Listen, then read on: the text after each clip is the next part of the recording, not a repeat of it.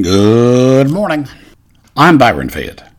It is 9 March 2021, and on this day in 1989, John Tower denied confirmation as Defense Secretary because his drinking, they said, might interfere with his duties. Now, Tower was, and ever shall be the patron saint of us functional drunks.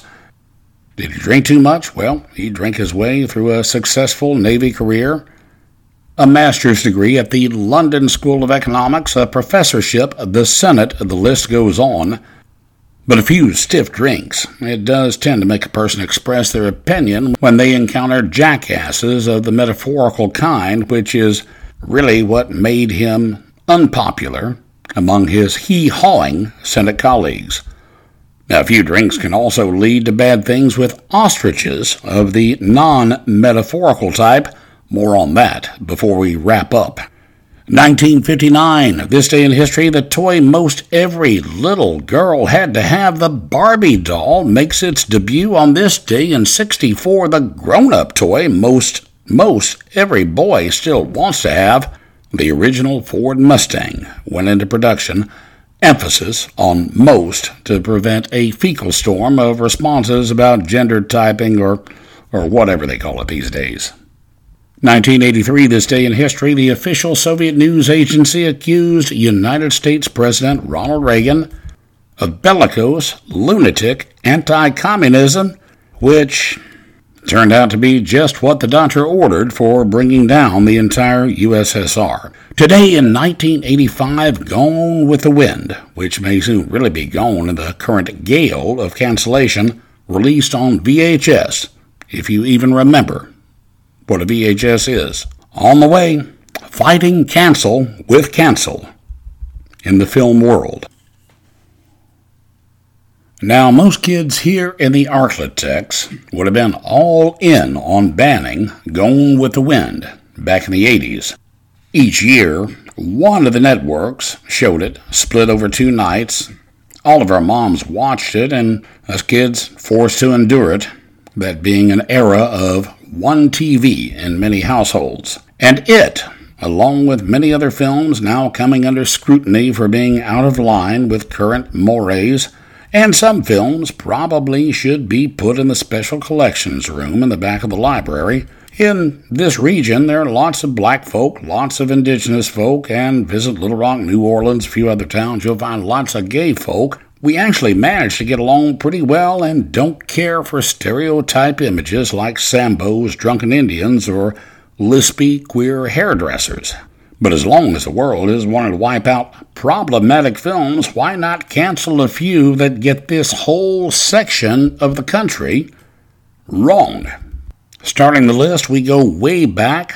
Might as well take out The Grapes of Wrath from that classic, a gem of dialogue depicting the supposed vernacular of Arkies and Okies.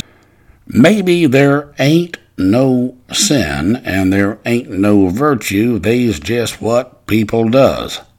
From that film. Now, this is the land of Tennessee Williams, John Kennedy Toole, William Faulkner, and Charles Portis. Double negatives and a lack of subject-verb agreement are not actually taught in the public schools around here. Not to say there ain't none of that here, but them things is less common than previously presumed. Few movies here remain more popular than Smokey and the Bandit, but that one's got to go too, under the new cancel policy, because it's full of damnable cultural appropriation, a new term to be. Jackie Gleason, hey, he was a guy born in Stuyvesant Heights in New York. He has no more right playing an East Texas sheriff than Hugh Jackman would have a right playing Desmond Tutu. Now let's call out the Johnny Cash biopic, Walk the Line. Not because of any insensitivity, but because of a tragic omission. Johnny Cash, the real-life Johnny Cash, on a pill-popping and wine-sipping morning, nearly died when he got into a fight with, it really happened to his pet ostrich. You can no more omit that from his life story than you could delete the iceberg in Titanic. Sling Blade. Thanks to that rare Arkansas set film, The rest of the country thinks we all wear clothes that were purchased from a seed catalog sometime in the 1950s and that we cut our own hair with pruning shears. And then comes the cult classic Southern Comfort, The Plot, a National Guard unit training in the Louisiana Bayou, gets on the bad side of some Cajuns. The Cajuns then hunt them down and exact a chilling revenge, then get drunk and roast a pig to cap off the day's fun. Well, actually, we'd better strike that from the cancel list. It probably did actually happen at one time or another. Now, no one around here really wants to ban any of these films. Down here, the spicy food and pearl beer that fuels our thinking keeps us in a cheerful and mind-our-own-business sort of mood. Although, having been exposed to the director's cut of Titanic by my first Chinese ex-fiancée, I wouldn't mind burning a few copies of that at the next Cajun pig roast, while watching Jackie Gleason, yes, in top 4, as Sheriff Buford T. Justice of Texas.